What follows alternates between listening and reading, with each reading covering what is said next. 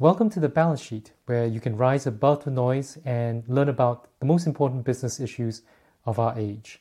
I'm your host and fellow student, Conrad Chua. Our previous episode looked at the role that startups could play in tackling climate change and sustainability. Now we're going to look at how global companies can play a part. Our guest today is Neera Johri. Neera has more than 20 years of experience leading transformational global strategies. More than 10 of those years was dedicated to furthering the value big food companies can generate through sustainability. She's developed and implemented enterprise-wide strategy and engaged stakeholders at all levels. She's worked with corporations, governments, and nonprofits from all over the world. And she's now Chief Sustainability Officer at KFC. So welcome, Neera. Thanks, Conrad. It's a pleasure to be here with you today. Neera, can you tell us what do you do as the Chief Sustainability Officer? Yeah, absolutely. I think the hardest part of that is no day is the same. So I think, my role really is to lead and define the global sustainability strategy. And at its core, the way we operate, KFC is part of Yum Brands. Yum Brands is our parent company. And then we have three sister brands, Taco Bell, Pizza Hut, and the Habit Burger. So we work in partnership with those sister brands. And then we're a heavily franchised business. So we run upwards of 50,000 restaurants in the world as Yum Brands, and only about 500 of those are within our operational day-to-day control. So we really work through our business units and our global functions, as well as our franchisees to achieve the work. So it's really enabling them, supporting them strategically, and giving them guidance on best practices and know-how on a day-to-day basis. And thank you to our online audience. Just wanted to give a shout out. I think Kim is one of your, was it also an MBA alum, and I think one of you in your class. Yeah. Hi, Kim. Nice to see you. Yeah. And just a reminder, you can put questions in for Neera in the chat or comments field. So Neera, can you talk about how KFC, what is KFC's commitment to people, food, and planet? Yeah.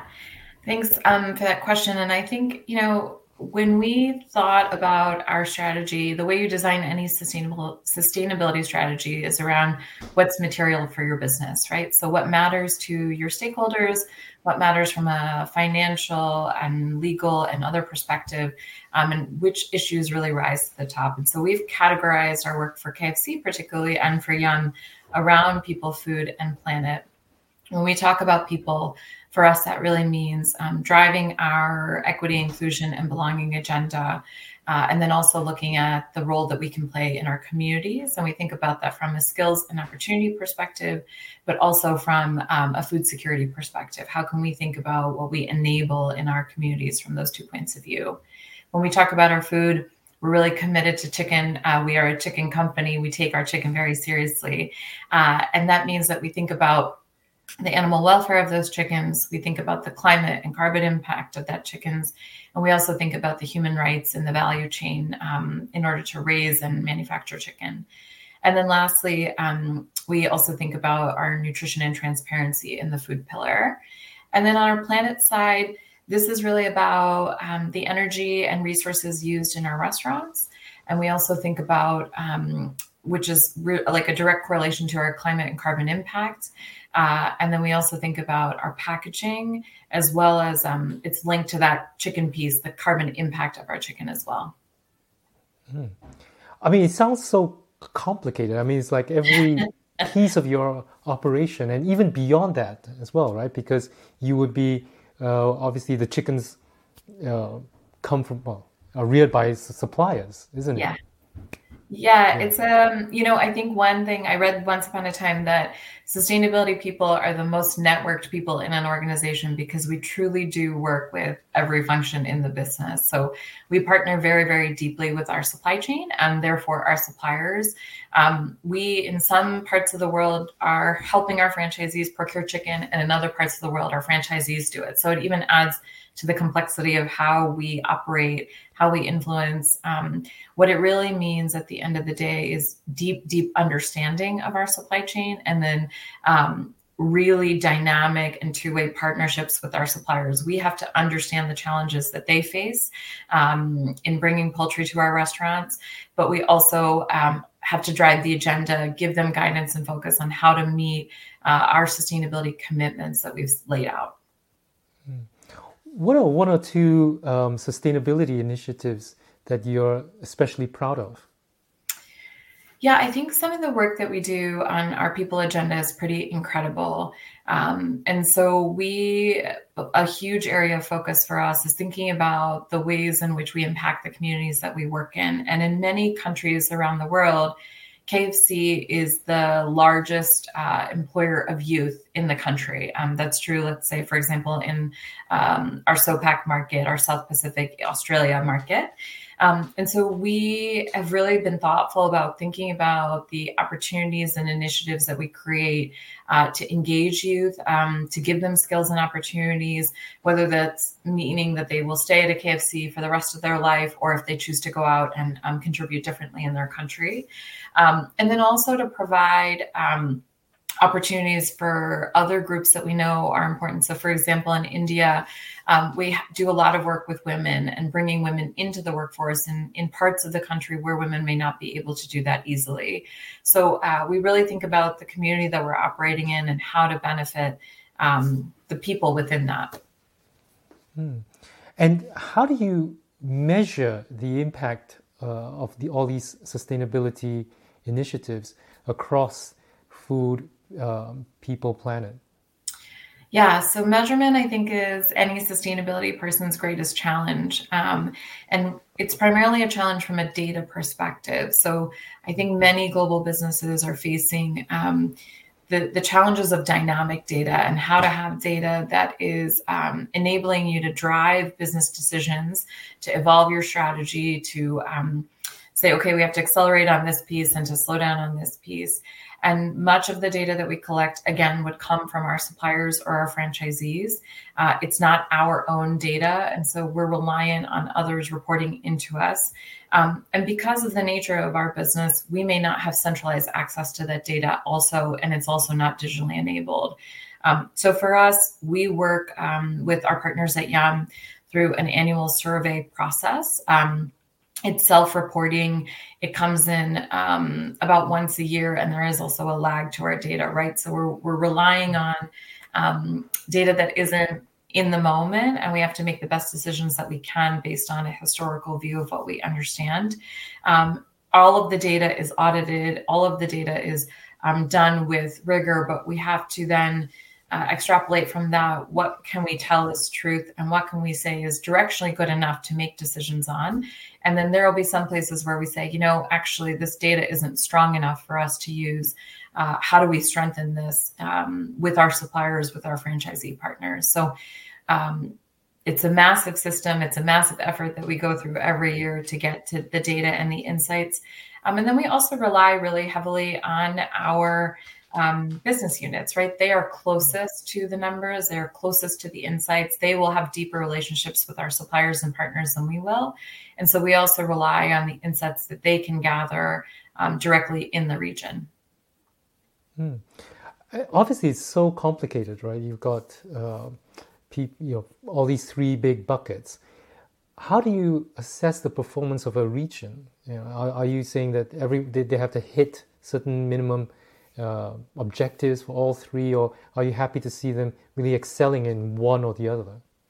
Yeah, I think for us it varies, right? So we have high-level goals that cascade from Yum. We have short-term and long-term commitments. We have commitments for 2025, for 2030, and then all the way out to 2050. And I think what is really important across sustainability for many people is progress, not perfection. We're not trying to be a compliance function and say you haven't met this goal and you are therefore in the wrong. What we want to do is always create awareness and education. I think sustainability still in many parts of our business is a thing that people don't know intimately, right? They don't speak the language. They don't have the know-how or the skills, or often they don't have resources, right? They may be under-resourced to do the work. So we always begin with good intent and trying to build awareness and understanding of what we're trying to achieve, what the objectives are at the highest level, what those goals and commitments are, and how we can work together to achieve them. And then the goals may vary region by region, right? So there are certain parts of the world where we have a cage-free egg goal, and there are certain parts of the world where that is the standard, and that is widely accepted, and most big food businesses have normed to that. And there will be other parts of the world where that isn't a demand from consumers. It's not something compelling that they're looking for, and so they may be further behind on that. So we want to use the business units that are ahead or that have done this day in and day out to help support and show the path to those that might be not as far along on their journey. And each region is going to have different areas that they need to focus and prioritize on. So we really go where the gravity is in the region rather than saying everybody must be universally at a certain level. Yeah, I think we can talk a bit about those regional variations and the kind of conversations that you have to have with different regions. But we have a question on LinkedIn. Someone asked, what are the challenges and opportunities you're facing regarding food waste and dinnerware, such as food packaging? Yeah. So I would say for food waste, it's definitely a prevalent challenge in our business. And we work in the quick service restaurant business. We're pretty good at actually bringing our day-to-day food waste numbers down. We have a lot of systems that enable our chicken, mostly across the world, is hand-breaded and fried moments before you eat it, right? So we have a lot of standards around how to keep that food safe. And for us, it's a cost imperative, right? We want to reduce the waste because that means good business, essentially. But what we are now really working on is when waste does occur, and I don't like to refer to it as waste, even when we say food is outside of the standards of the best taste for our product, but still entirely safe from a human consumption perspective. How might we think about donating that food to our communities or getting it into the hands of those who may need it? And so we are really actively trying to establish food donation programs across many of our markets and making sure that that food that's still safe for human consumption can be consumed. And then I think when we talk about dinnerware and food packaging, it's one of our most urgent and imminent challenges. We've got very ambitious goals for 2025. And we have a lot of work to do. And so we're facing heavy regulation in many of our markets. Western Europe in particular, the US is also under evolving packaging legislation, Canada as well. And we see India as well. There's, so it's pretty global in regards to where it's happening. And the ability to keep up with those regulatory changes is very, very challenging. Sometimes in countries where you have different states, it'll be state by state regulation. So you have to understand the nuances of what's happening in, one province to the next or one state to the next.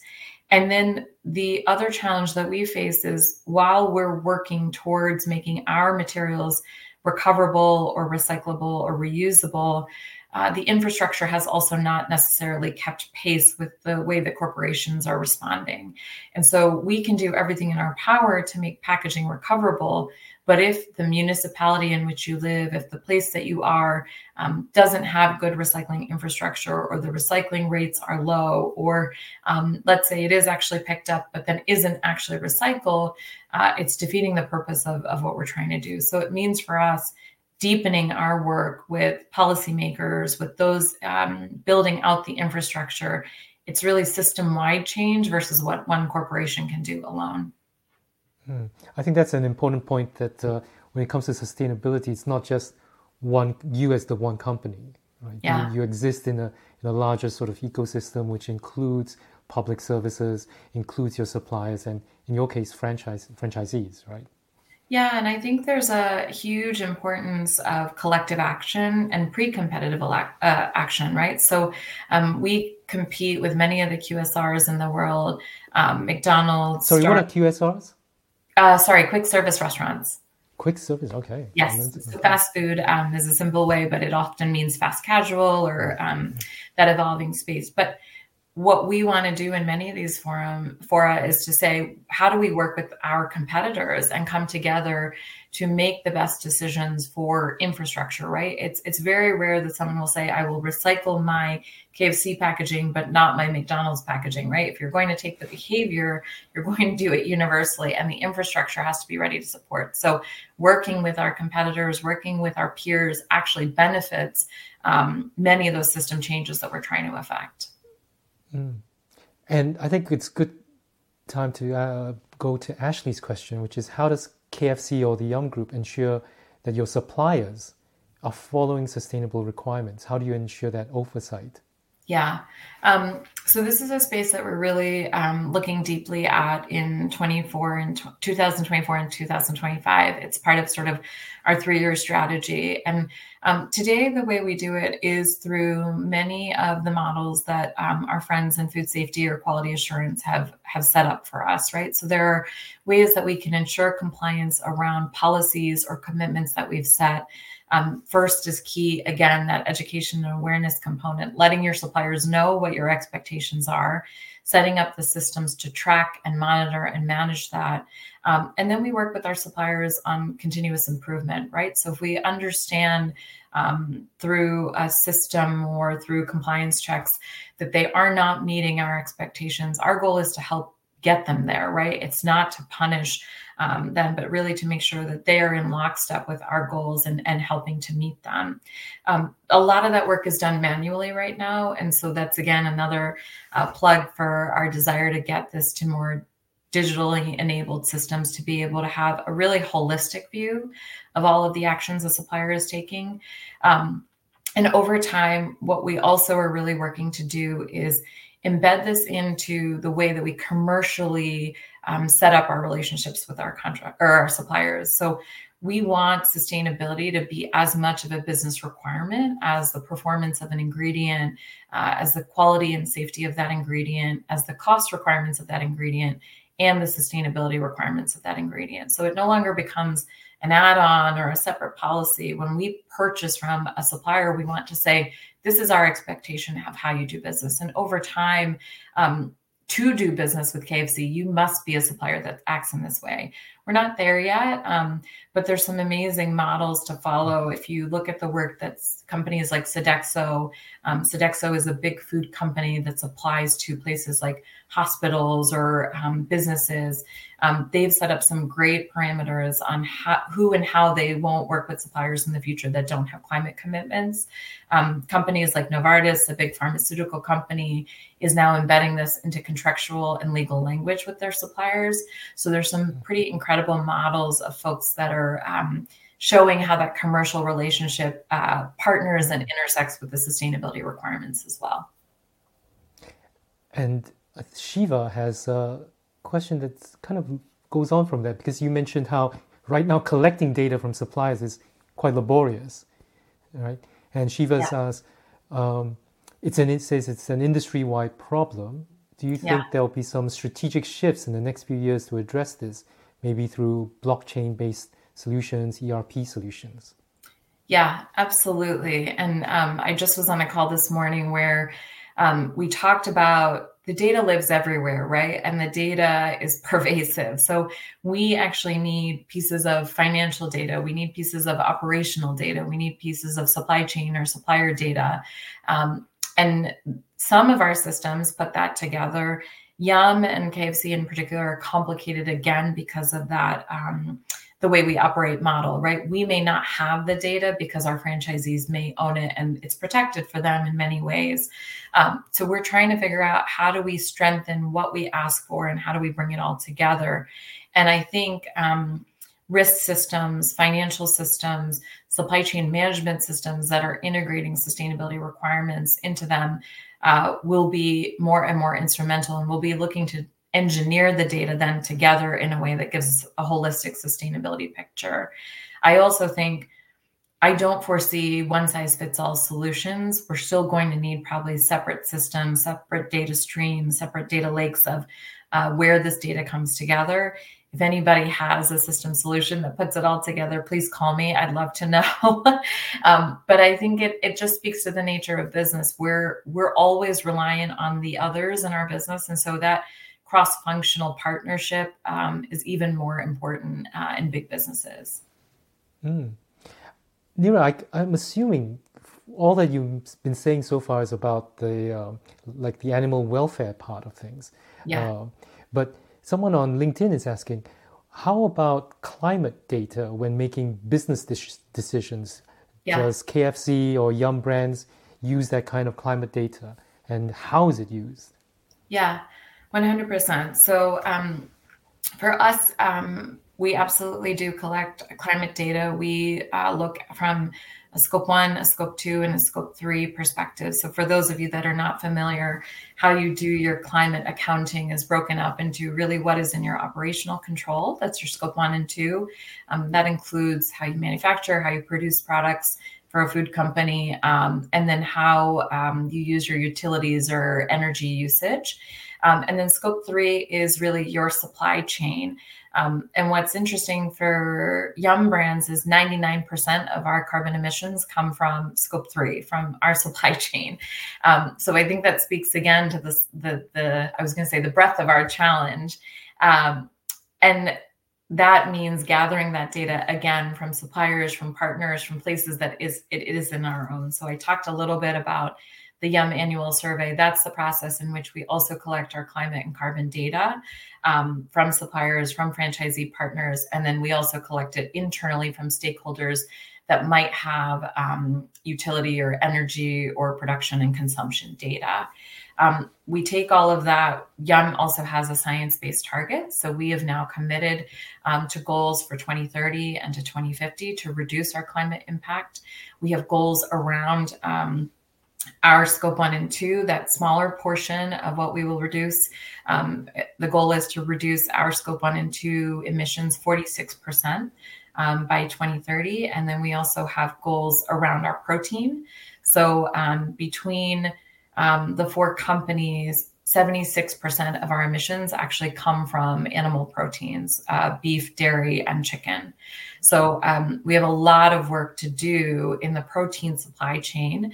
Our goal there is also to reduce those emissions by 46%. So every year we collect the data on how we're doing. It's been much easier to collect data on the energy and utility side of what's happening in our restaurants. We have reduced our emissions about 27% from our 2019 baseline. So that's pretty good progress. But again, it's a small portion of our emissions when you look at that energy and electricity usage or the manufacturing usage. So we have a lot of work to do and to assess our progress really on the protein side. By protein, this protein supply chain, are you talking about the animal feed?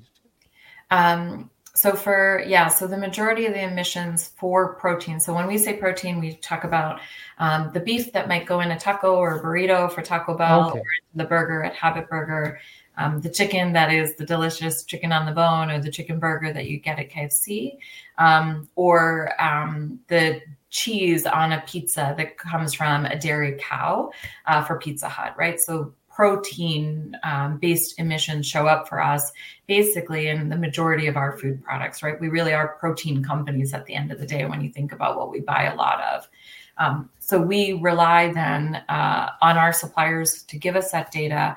And most of protein emissions come from feed. So we know on average about 78% of chicken emissions come from feed.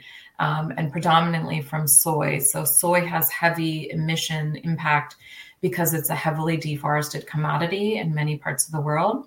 So when you're harvesting soy and when you bring down a field to plant the soy in the first instance, there's going to be a heavy release of emissions. So we have a lot of work to do ultimately with feed suppliers to work on our chicken emissions, if that makes sense. Yeah, well, that's fascinating. I guess when you 20 years ago when you started, you didn't think you'd be so heavily into the science of things, of food production, would it? Yeah, I think this is like I always say, like I end up being a supply chain person for a large part of my day because of how much of sustainability lives in supply chain. And I actually we did a really nice talk yesterday at one of our internal town halls, and we called it Sustainability by the Numbers, because this is all grounded not only in the science, but in the financials of the business, right? So it's so intimately linked to the things that we buy, how we build, how we go out as a brand, right? So all of those things have a financial impact and a financial value as well. That's a great segue to Kim's question, which is saying switching to sustainable packaging, for example. It's not cheap. Yeah. Especially when you're beginning, there's a lot of fixed costs, etc. Yeah. Now, how do you strike that balance between the cost of going sustainable and the profit side? Yeah. And I think this is where sustainability ends up being this function in a business that is like often misunderstood, right? Of like, there's an expectation that sustainability should be free.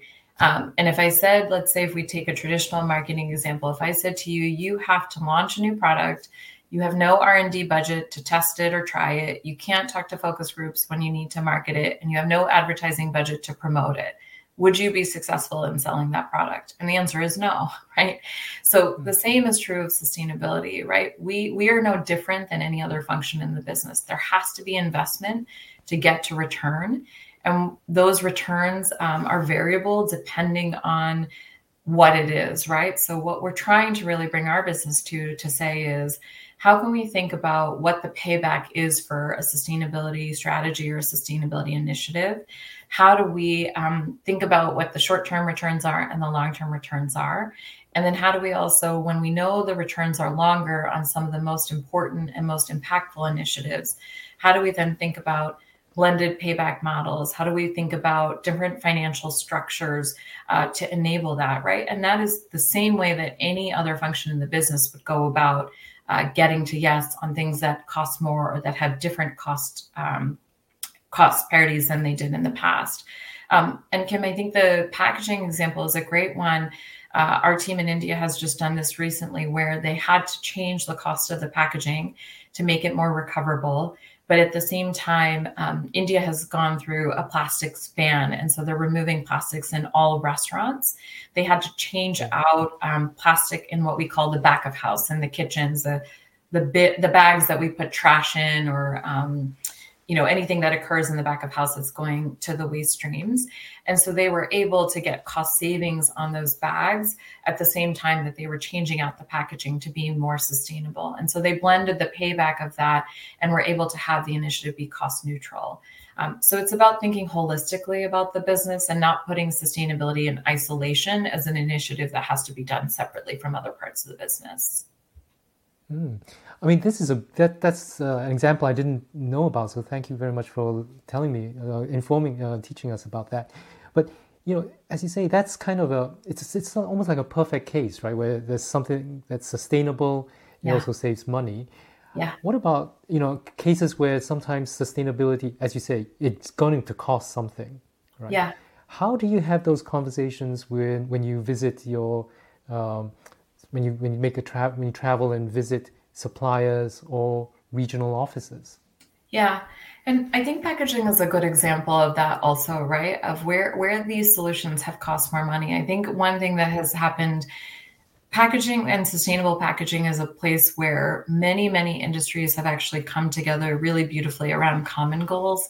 And so we see many of our packaging suppliers already innovating in these spaces. That doesn't mean that the solutions always become cost neutral, but it's our job to understand what they're doing. And then it's like any other product that we buy, right? We set cost expectations. We know that there might be times when we have to absorb the cost, and there will be times that the supplier has to assume the cost as well. So we work in partnership with that. What is exciting also is as demand for sustainable packaging grows, cost should ultimately go down, right? So there is, again, a long-term viability play here of saying, okay, this is what we're planning for today, and this is what we're planning for tomorrow. And the financials will net out over time as this becomes more of the business expectation. And like I said in the beginning of that question, there are times when we make an investment and the return takes longer, and there are times when we make an investment and the return is shorter. It's no different than any other investment you make in the business. And is that the kind of discussion that happens at the board level, right? This interplay between sustainability goals and financials and the long-term sustainability of the business? Yeah, and I think for us, it's not a trade-off, right? So Yum's strategy, our business strategy, is good growth, right? And so it's embedded into how we operate and how we function as a business. And there's a real belief, right? Our good side combines the people, food, and planet. And what we know is that when you take care of those pieces of your business, the returns for growth are higher, right? Those businesses that manage people, food, and planet well have higher returns. And in the graphic actually is an infinity loop because it's mutually reinforcing. The more you grow, the more you're able to give back to the good side as well, right? To people and planet. So I think for us, we don't view them as competing. They are mutually reinforcing, and they're how we grow by doing good. And I think the board fundamentally believes in that. So our board at the Yum level manages this on a regular basis. Several of our committees, our audit committee, our development committee, our management committee are looking at ESG topics on a regular basis. We also provide weekly updates to the Yum board on ESG topics and trends of relevance for our business. And then all of that cascades down to governance that occurs at the brand level. So at KFC, we have a steering committee made up of leaders from our leadership team that report into the CEO. And then we also cascade that down to regional governance structures. So many of our regions will also have their leadership teams involved in regional structures that manage the topics day to day. So for us, we're very, very intentional about the holistic view of this and how the pieces come together connected to business strategy. Following on, we have a question from Sanda who says, obviously when you invest in all this, in sustainability, there's going to be that cost, as you mentioned. Yeah. Are consumers willing to pay higher prices for that? Yeah. I feel conflicted on this question anytime it gets asked, because the reality is there's some great data coming out from, or has come out multiple years in a row from NYU Stern Business School. And they do some research that says consumers are willing to pay, and there is data that they are paying more for sustainable products. And I believe that's true in certain sectors and certain spaces. So for example, for those of you that live in countries where cage-free or organic eggs are available, or you may look at the price and say, yes, I believe in that is a promise I want to buy, and you will do so. I spent 5 years working in the cocoa sector, and we would see that people would pay $8 for a fair trade sustainable chocolate bar, right? But those are trade-offs that people are willing to make in certain categories and in certain levels of disposable income. What I find more challenging is that's much more harder to achieve when you are selling a value-based product. So we, for sure, in fast food and quick service restaurants, are driving value, right? It's one of our key differentiators. And it becomes harder to pass those costs on to consumers because we don't really have the space to do that from a pricing or margin perspective. So I think there's still a conflict of that, of passing on these costs to consumers and their ability to pay for it. The premise that I always want to support is, how do we make this more commonplace, right? How do we make this the way, going back to those conversations of how do we make this a commercial expectation so that it becomes cost effective to do business this way? And the other piece that I think we have to be realistic about is we're not paying the true cost of our food almost anywhere in the world, right? Food is one of the most heavily subsidized commodities anywhere in the world that you go. Every government is giving farmers money to grow the food. We're not paying fair wages to most of the people in our value chains or supply chains. So we have a lot of work to do to convince consumers to pay the real cost of their food that isn't heavily subsidized, for them to understand the differences of sustainable food systems or non-sustainable food systems, right? So there's a lot of work that we need to do in that regard. So Neera, you have huge experience in sustainability, right, as a function. Yeah. And I like Ashley's question here, which is, how do you have suggestions on driving sustainability in large corporations when you're in a non-sustainability focused role? Yeah, that's a great question. And I think we say this of, everybody in an organization can play a role in sustainability. And I think it's very similar to how in a large corporation, we're all responsible for the financial health and well-being of our organizations, right? So if I don't work in finance, but I manage a budget, I have travel and expenses, right? Every day I'm thinking about how to be a good financial steward on behalf of my company. And I think it's the same way. And Project Drawdown is a great resource. They've just recently published some guides that say, if you are in the HR function, here's how you can integrate sustainability in your role. If you're in operations, here's how you can integrate sustainability in your role. And there's lots of connective tissue. So if you're in HR, right, they're our key partners on our people planet. They're the ones that lead our work on equity, inclusion, and belonging. They drive the work that we do with communities and with our philanthropies. So they're playing a role in sustainability, even though their job title is HR, right? That food pillar is heavily dependent on our partners in supply chain who are sourcing our chickens, right? They need to know the requirements that we have for sustainability and how to meet our long-term commitments and drive that day in and day out with suppliers. So I would say there's not a function I can think of that isn't connected. The connective tissue always exists in some way, shape, or form. I would say think more broadly about organizations that are committed to sustainability. Test and validate that as you're interviewing or looking at new jobs or new organizations. You will hear it parroted back to you from the folks that you speak to if they know what they're talking about or if they're in a different function and they can tell you what their elevator pitch is or how their job connects to sustainability. So I would say test more against the overall organization's commitment and progress on sustainability. In the best organizations that are progressive, it will show up across many, many different functions. And Neera, you obviously have so much experience in sustainability.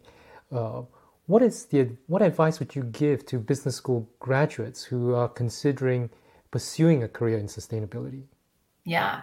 I feel so happy for those students today because it's a really different landscape. I was in business school probably exactly 10 years ago to today. And I think I always laugh, Kim might be able to tell you, but like when I would tell people 10 years ago that I wanted to work in sustainability in business school, they would say, oh, you're the do-gooder who doesn't want to make money, right? And there was a real disconnect between sustainability and business school students.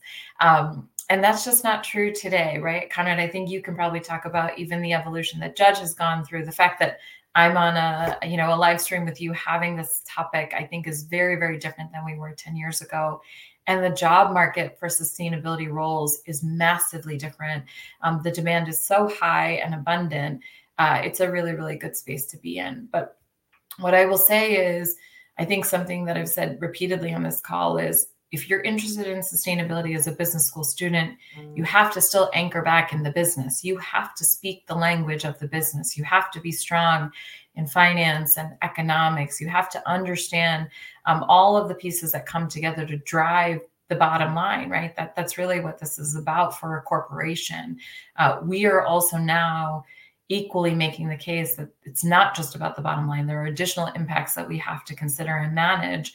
And in many organizations, that case has been made and they are doing that. But you'll never get anywhere if you only speak in sustainability speak. We are often guilty of being too technical and too jargony in our own language. And you'll need to be able to connect with those business stakeholders to drive the sustainability agenda in the business. So I would say that's really, really key. And then we talk about skill sets.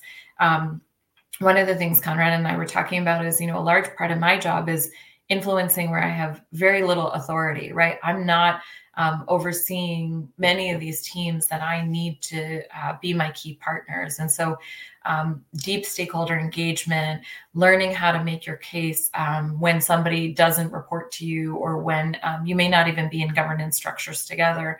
How do you get your point across and how do you get somebody to say yes are all really key parts of getting these jobs and being successful in them. Wonderful. We have a couple more questions, so we're going to try to rush through a few. Yeah. Debasis asked, how does you or KFC engage government and regulatory bodies to ensure maximum benefit? I would say maximum climate or sustainability benefit. Yeah.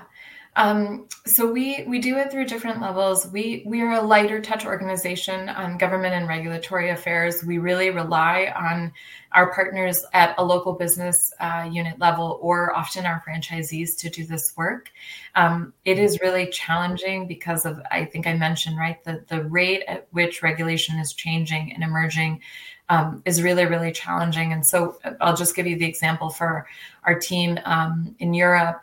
We are seeking external help to navigate some of these regulatory challenges, to really give us a good read on all of the expectations of our business. They partner and work closely with our legal teams, but then also with our supply chain teams or with our operations teams that would be responsible for implementing the legislation. Our goal is to get ahead of the legislation, to know what we should be expecting, and then to be able to be responsive to that. And then we also belong to a number of different trade associations or trade groups that bring industry members together around common challenges. And so we have groups that we participate on from a poultry perspective. We have groups that we participate on from a packaging perspective. So many of those groups will also be anticipating the regulatory environment and helping and guiding us on how best to respond and react to that. Manish asks, are you planning to transition to plant-based solutions? Yeah, I think this is an important question for protein companies. And I think, we absolutely are looking at plant-based solutions. It's a large part of our carbon reduction strategy in our European markets. There are many parts of the world, however, where plant-based products aren't as in high demand and don't have as heavy a role on our menu. What we're trying to work towards is what we call permissible options.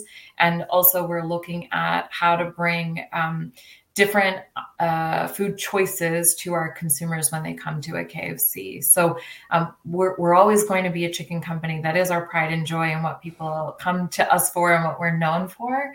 But we are looking at how to create space for those consumers that are looking for different options when they walk in the door or come with a friend who loves KFC. And I think we can end with Jose's question. What are you most excited by in terms of the future for KFC's sustainability journey? Yeah, I guess this is probably nerdy, but like we've talked a little bit about it. I'm super excited about our partnership potential with our suppliers.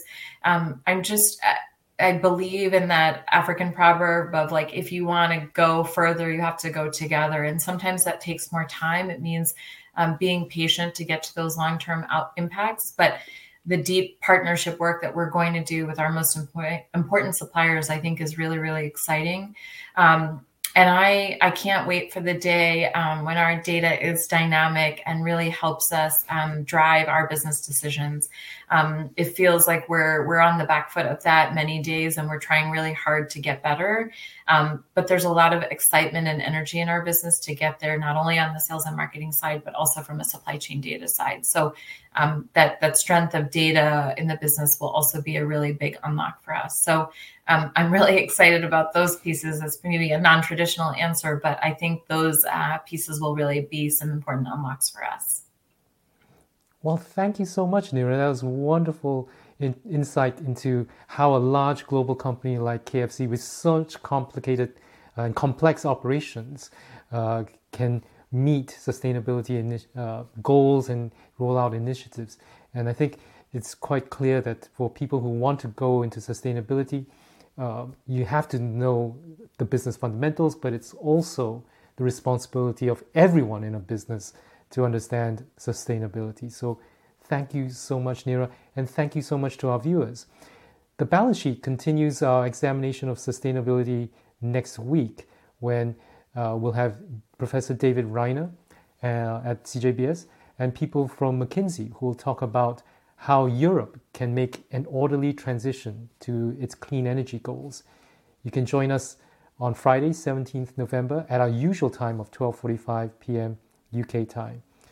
Till then, stay safe, stay well, and we'll see you next time.